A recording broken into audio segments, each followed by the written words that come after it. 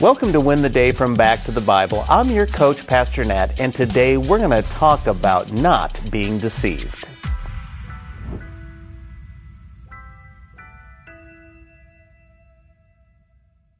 Years ago, I managed a retail store where I was able to build relationships with my employees. Inevitably, my faith would become known. Well, I remember there was one of my employees, and he was an atheist. When he discovered my faith, I remember it clearly. He said, "Oh, okay, I know. You're one of those people who has been hoodwinked by religion and myth." In other words, he thought I had been deceived from the truth. Today, the majority of the world looks at Christians and think, you have been deceived. The truth is, we're not deceived.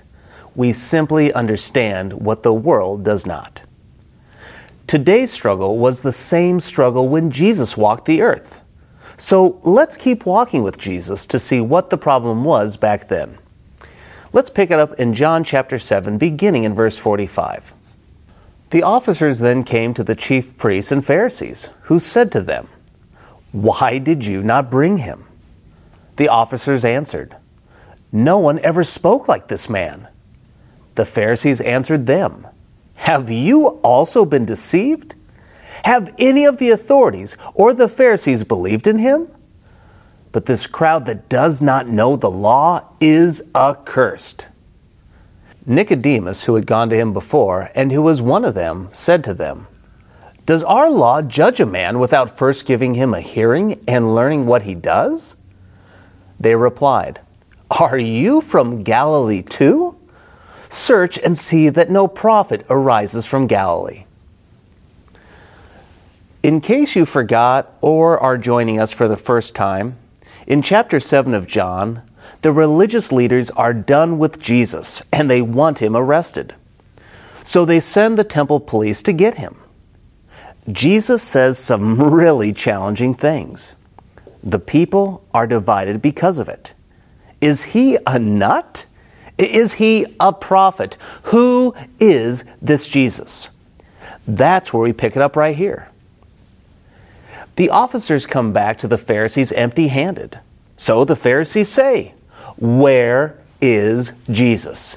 You had one job to do. Where is Jesus?" The officers give their reason. "You just don't get it, Pharisees. We've never heard anyone speak like this man." Now, they could have blamed the crowd that likely would have or was preventing an arrest. They could have lied and said he resisted arrest and he got away. But instead, they share their dilemma.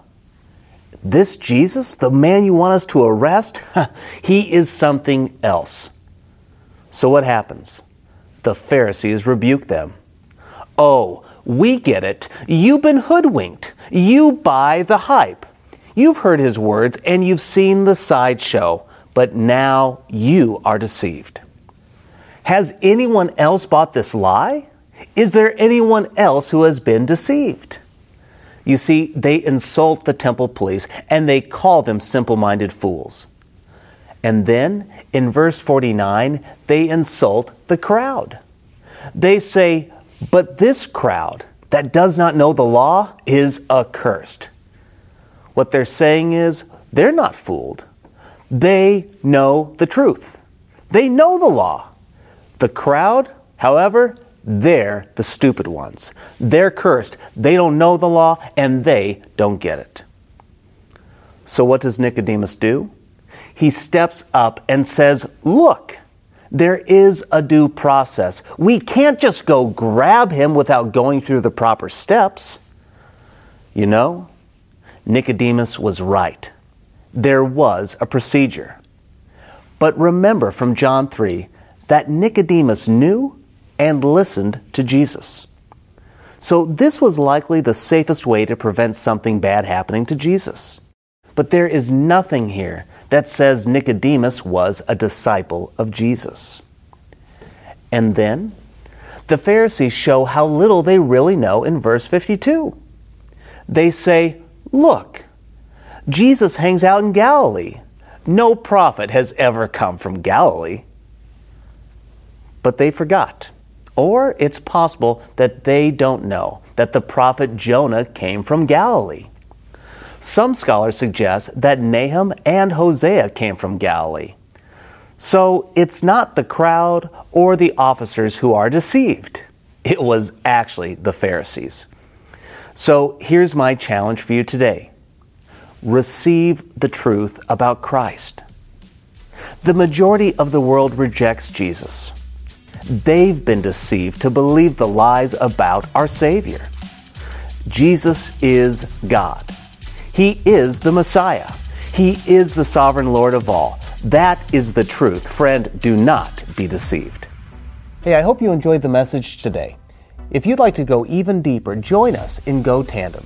Go Tandem is our spiritual fitness app to help you move closer to Jesus each and every day. So download Go Tandem on your mobile device. Oh, and by the way, this service we offer is at no cost to the user or even to the churches who benefit, but it does come at a real cost. Would you consider partnering with us at backtothebible.org? That's backtothebible.org.